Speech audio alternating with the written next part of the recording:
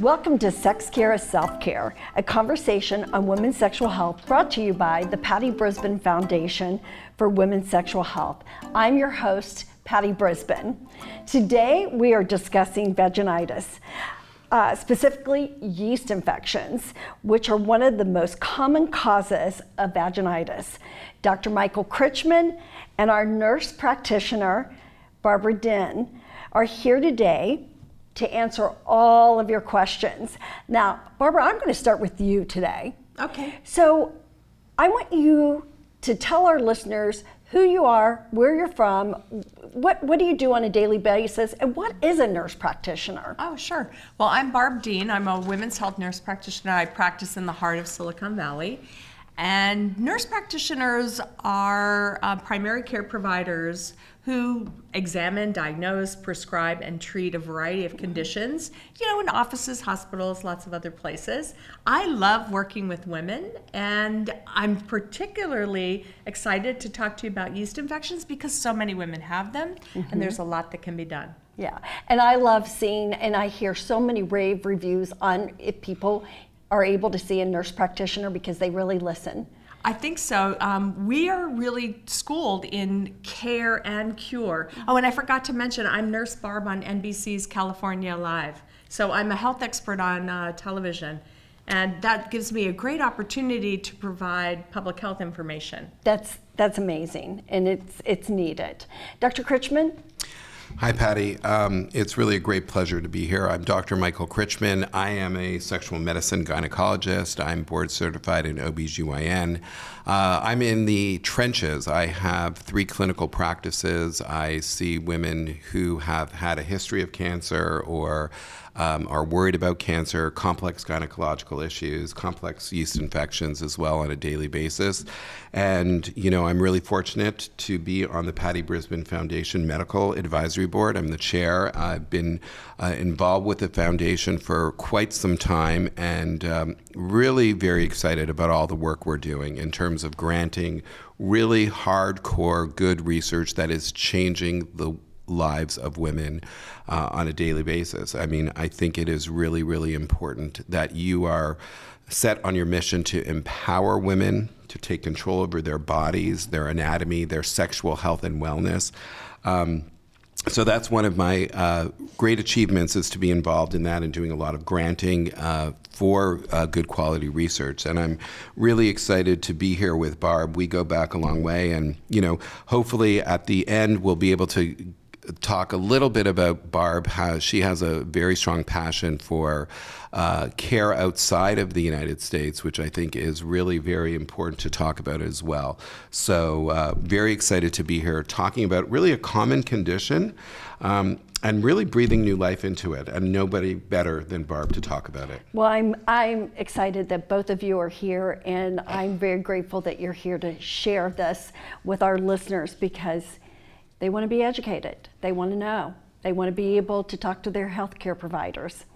Barb, can you explain to our listeners what is vaginitis and what causes this condition and how does it relate to yeast infections? Well, Patty, it's such a great question, and it comes up all the time, right? So vaginitis simply means a vaginal infection, and there's lots of different kinds that can cause irritation, itching, burning. And sometimes I tell people that it's kind of like having a mosquito bite and a paper cut at the same time in one of the most tender areas of your body.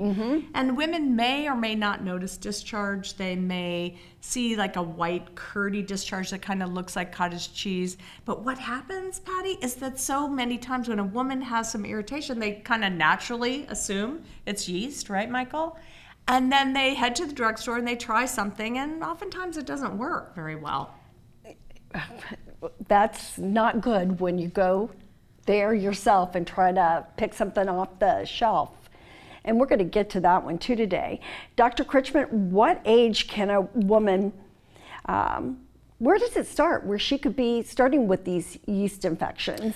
Well, Patty, really, if you think about the biology, the vagina has a balance between, I would say, good and bad bacteria that live together in, peace and harmony, and they normally grow and regress and what have you. So really at any age, a woman can get a yeast infection when there's some kind of imbalance in this, what we call the vaginal biome, where the organisms that are living there. So I think that's really important to recognize. And one thing I wanted to build on with what Barb had mentioned is the symptoms of burning, itching, and pain. It's very important to remember that women have also been conditioned to believe that a little symptoms are okay. And what I mean by that is very often we'll have a woman who we see in our office and we'll say, do you have any signs or symptoms or anything? And she'll say, no, everything is perfect. And then we'll do our exam and we'll see, we'll have a high clinical suspicion that there might be an infection, and we'll do a culture. And then we'll call them back and say, your culture was positive for yeast. Are you sure you don't have symptoms? And she'll say, yeah, it burns a little bit once in a while. It has pain once in a while, but that's normal. But that's okay. And I say, no, it's not okay. So it's very important to empower women to know their bodies and understand what is normal and what's not normal. I know you see that as well. Oh, for sure. And I think it is empowering. And it's also helping women not to just always adapt, always say, well, I'm too busy. I have to take care of everybody else in my life. I have a little irritation, a little itch, but maybe it'll go away. And then it can get worse and worse and worse. And I think that when we empower women to say, hold on a second, there's something going on here. What can I do about it? It really helps. Because as women, as you know, Patty, women adapt to everything, but they shouldn't be adapting to something that can make it really hard to concentrate at work, concentrate at home, concentrate in any area of their life. That's good to know, because I'd hate to think somebody is out there and having these symptoms, ignoring them, and then waiting till the symptoms come back and just saying, okay. So when she first starts having these symptoms, should she seek medical care? Well, when a woman starts to have symptoms, I guess the first question would be, how long do they last? And if it goes away, because all of us have experienced a little burning or a little itching, but it goes away in 10 or 15 minutes, or by the time you decide what you're going to do, you don't have symptoms, that's okay. But if you have symptoms for more than a few hours, it's okay to either reach out to your healthcare provider. There's a lot of telehealth services now, and sometimes you don't actually have to stop what you're doing, take those 2 hours away from work or home to go see your provider. They can prescribe over the phone or through telehealth. So Barb, let me ask you this.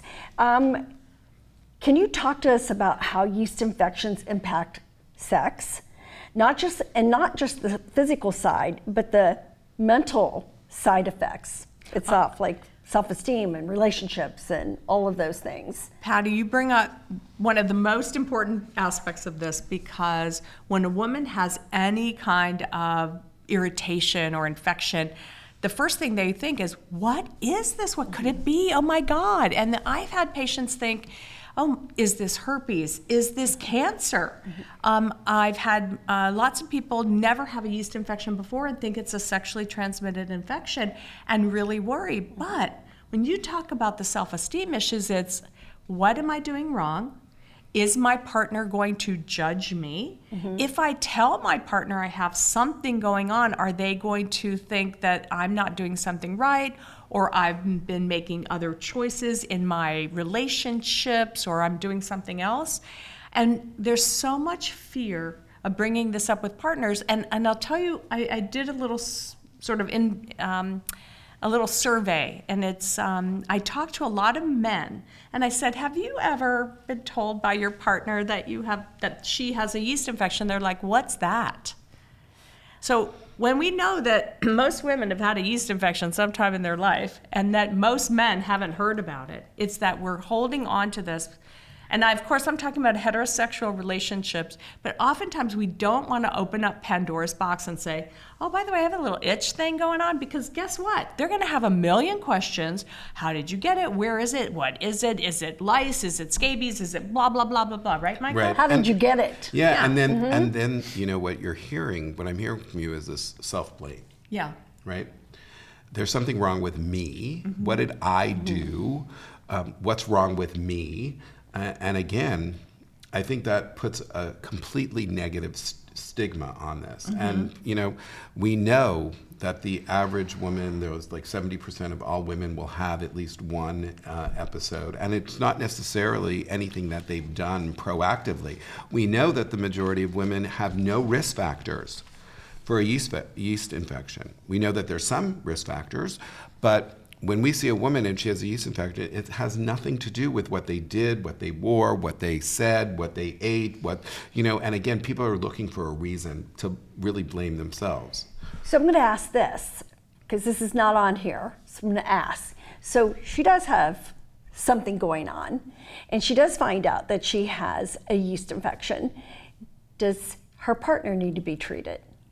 No, her partner does not need to be treated unless he also has symptoms, and very likely he doesn't, because guess what? Our anatomy is different.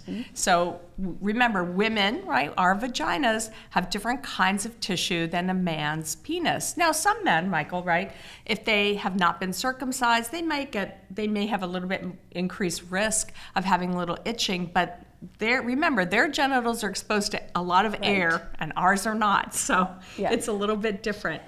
Yeah, and I think it's important to recognize that having a yeast infection is not what we would call, in air quotes, sexually transmitted infection, right? So it's typically not transmitted from one partner to the next. So, and again, that is a big fear of the partner. What's the partner going to say? What's the partner going to do?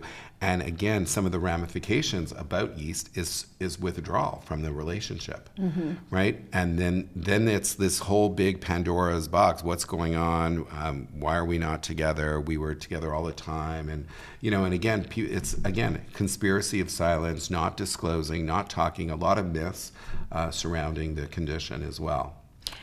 If I could just add, and then for women, like you say, withdraw from the relationship, what I see is women who have chronic yeast infections. They either don't get the right treatment or they're just not getting better for a variety of reasons, which we can get into later. But then it's like, it hurts so much to have sex, and partners don't want that, and women don't want that, and so they can shy away. And I've had also patients who've had chronic yeast infections and then be so hesitant to have sex that they're so tense they can't relax, they can't enjoy themselves even when it's gone.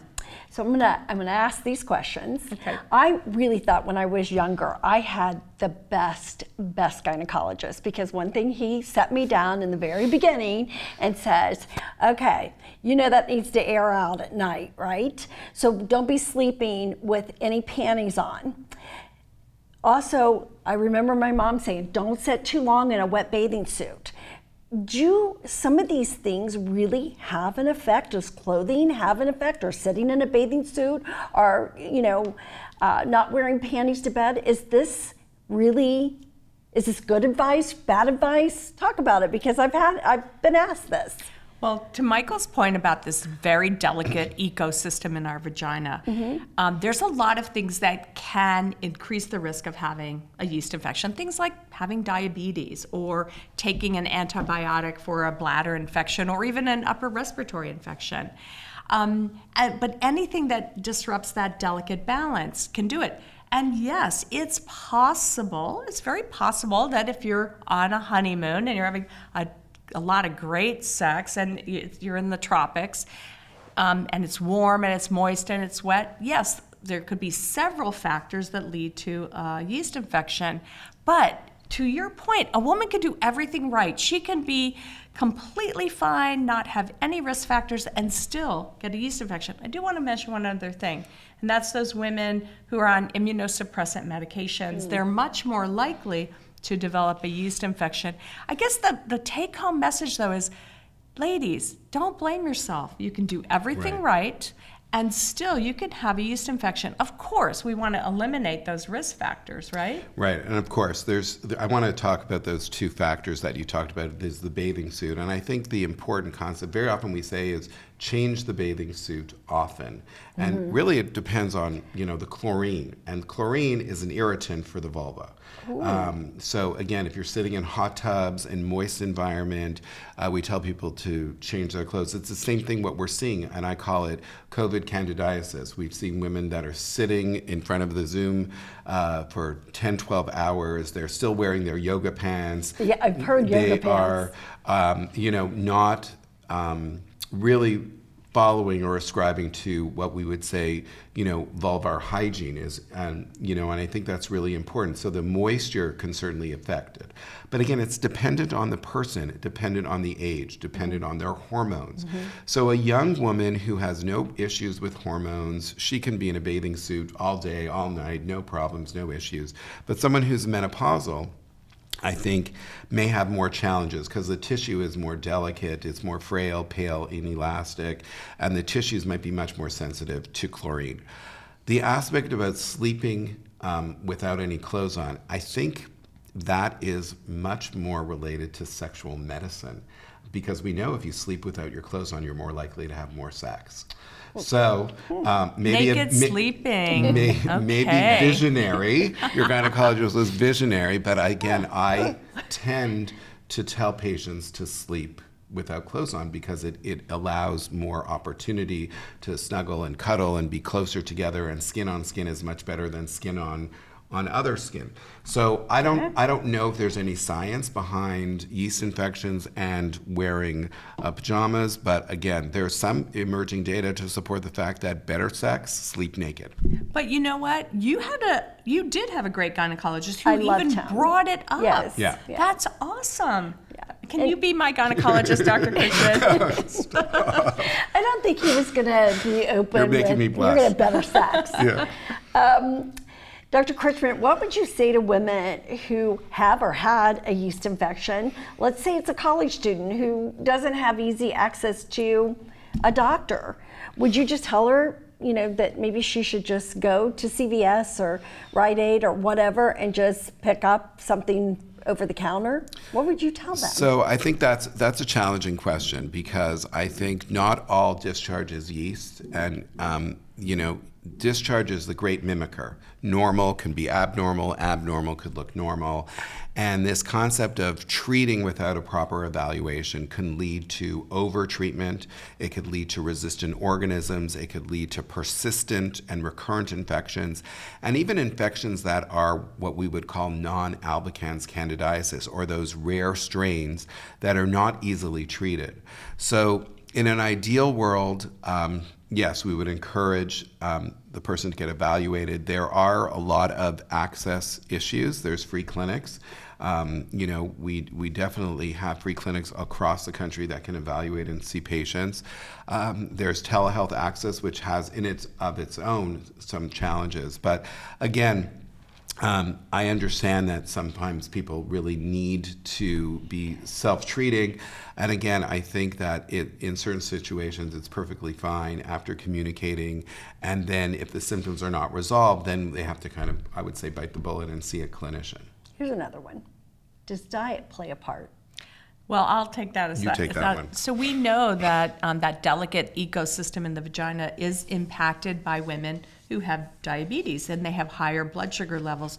We also see, and this is clinical, not based on any randomized clinical trial, that after Halloween and after Easter, when people eat a lot of sugary sweets and candy, we see more yeast infections. So diet can play a role. And I think that's a good thing for women who maybe are having a lot of recurrent infections. If you think, you know what, let me see if I can make some changes and see if it impacts my body, that's a good thing to think about. Yeah, and I've had a lot of women that go on, a Candida elimination diet where they're eliminating certain things specifically. But most of my patients won't give up chocolate. Yeah. I don't know. Well, a little chocolate is okay, but please. No, but please, chocolate yeah. acts on Right. the same receptors in your brain as sex does. So Yes. why would you give that up? Right. I mean, I'm not going to. And if you can't have sugar, you can get sugar-free chocolate. Yeah. Just saying. Yeah, everybody needs a little chocolate in their Yes. life. I know I like having mine. Bob, there are some new medications on the market for treating yeast infections, as well one recently approved for chronic yeast infections. Can you talk about these medications? Are they a Band-Aid? Do they cure? Talk about these. Well, that's a really perceptive question, Patty, because when you say a Band-Aid, it really tells me that you know about all these other medications that are available. And these are the ones that all end in azole. They're all there's prescriptions and there's over-the-counter creams. And a lot of people, even healthcare providers, are surprised to learn that these medications are not fungicidal. They don't kill the yeast. They don't kill the fungus. But there is a new medication that has been approved by the FDA. It's called Brexafemme. So it's the first in a new class of antifungal medications. And it actually works to kill the yeast. It actually works to kill the yeast. Now, the thing is, like any medication, it's not for everyone and it should not be used in pregnancy. And I think women should talk to their own healthcare provider for more information about Brexafemme. That's really, because sometimes we do take things that are nothing but a Band-Aid. And so it's really good to hear that there is something out there, not for all, but for some, that will really help them. When do recurrent yeast infections become a problem? When is it that it should be managed by a nurse practitioner or a physician? When do you go see one or the other? So I'd love to have Barb's perspective, because I know I collaborate with nurse practitioners very often, and we may have a different approach. I tend to be holistic, and when we have 3 or more infections a year, to me that's classified as recurrent. There actually is a new medication that was just recently approved within the last several weeks. It's called VIVJOA, and it is approved for recurrent yeast infections. So there'll be more information about that medication and its availability. However, what we're doing now is we're really treating patients. We are looking at other modalities of treatment. The medication that Barb had mentioned in terms of Brexafemme, that is really under study, and they have published some data to support the fact that it will help with recurrence. So you get treated and then you take 1 pill a month. It's one treatment, which is actually 4 pills, 2 pills in the morning, 2 pills at night, once a month for 6 months, and it prevents the recurrence from coming back.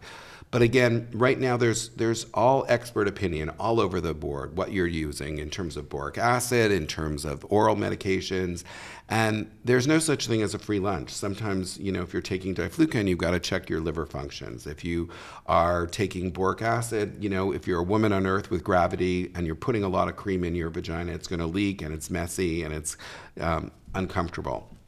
I think the important concept to think about, and what I use in my paradigm, is I use a lot of local estrogen, because I think the important thing is reestablish the vaginal biome, which we had talked about in terms of the balance between all the bacteria that are growing in the vagina.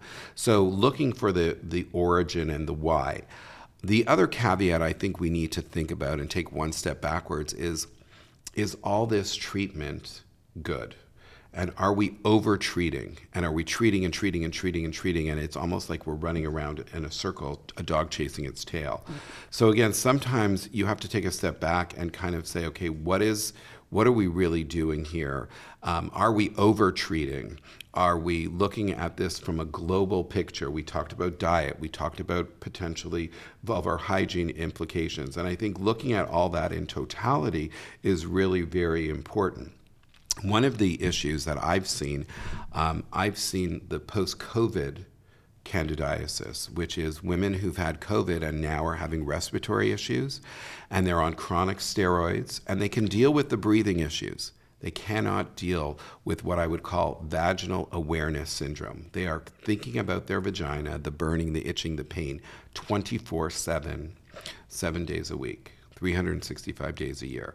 So this is hugely impactful. Recurrent VVC happens in about 10% of all patients, and it is hugely impactful. It is life-changing, and it really will upset a woman. Barb, tell me a little bit about what you do in terms of your management. Well, when a woman has a lot of these infections, oftentimes they shop around for a provider because they think, gosh, you didn't do anything for me. So they see other people. And what I try to recognize with my patients and educate them about is, have you had an actual culture? Do we know what we're treating? So Michael and I always say, make sure you're treating the correct infection. And so often women have seen other providers who just assume it's yeast and just prescribe what's been readily available in the past. So I like to know what we're doing. And then I think it's so important to have a game plan. Women, I'm a woman, all of us, we like a game plan. And we like to know, if this doesn't work, we're gonna try this and this and this. And the other part, to your point, is keeping a diary of symptoms, making sure that there are no other triggers that are occurring. I mean, there's a million things that we can do, but what we need to do is really use our 2 ears to listen to our patients and find out what's going on in her life that might be causing these recurrences, and can we modulate or tweak these other things. So I'll give you a quick example. I have a patient whose partner is a auto mechanic, and she kept getting all these infections. And I couldn't figure it out, and I'm doing culture after culture after culture, and finally I said, tell me a little bit about your sexual practices. And she said, oh, blah, blah, blah, and my partner likes to insert his finger in my vagina. And I said, what does he do for work? And she said, oh, he's an auto mechanic. And I said, oh my gosh, did you take a look at his nails? And basically we cured her by getting a nail brush. And they can have their sexual practices the way they want, and now no more infections.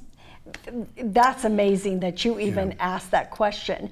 That's the kind of provider everybody and deserves. Barb has this great thing. She says you have two ears. You have 2 ears. 2 ears and 1 mouth. So a clinician should listen twice as much as he speaks. There you go. And it's very often the opposite. There you go. Yeah. I love this conversation. I want to thank my guest, Dr. Michael Critchman, and our nurse practitioner, Barb Din, for a great conversation. And if you like what you heard today, please rate and subscribe to our podcast.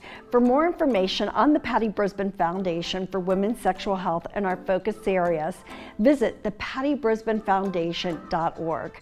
Remember, sex care is self-care, and sexual health matters.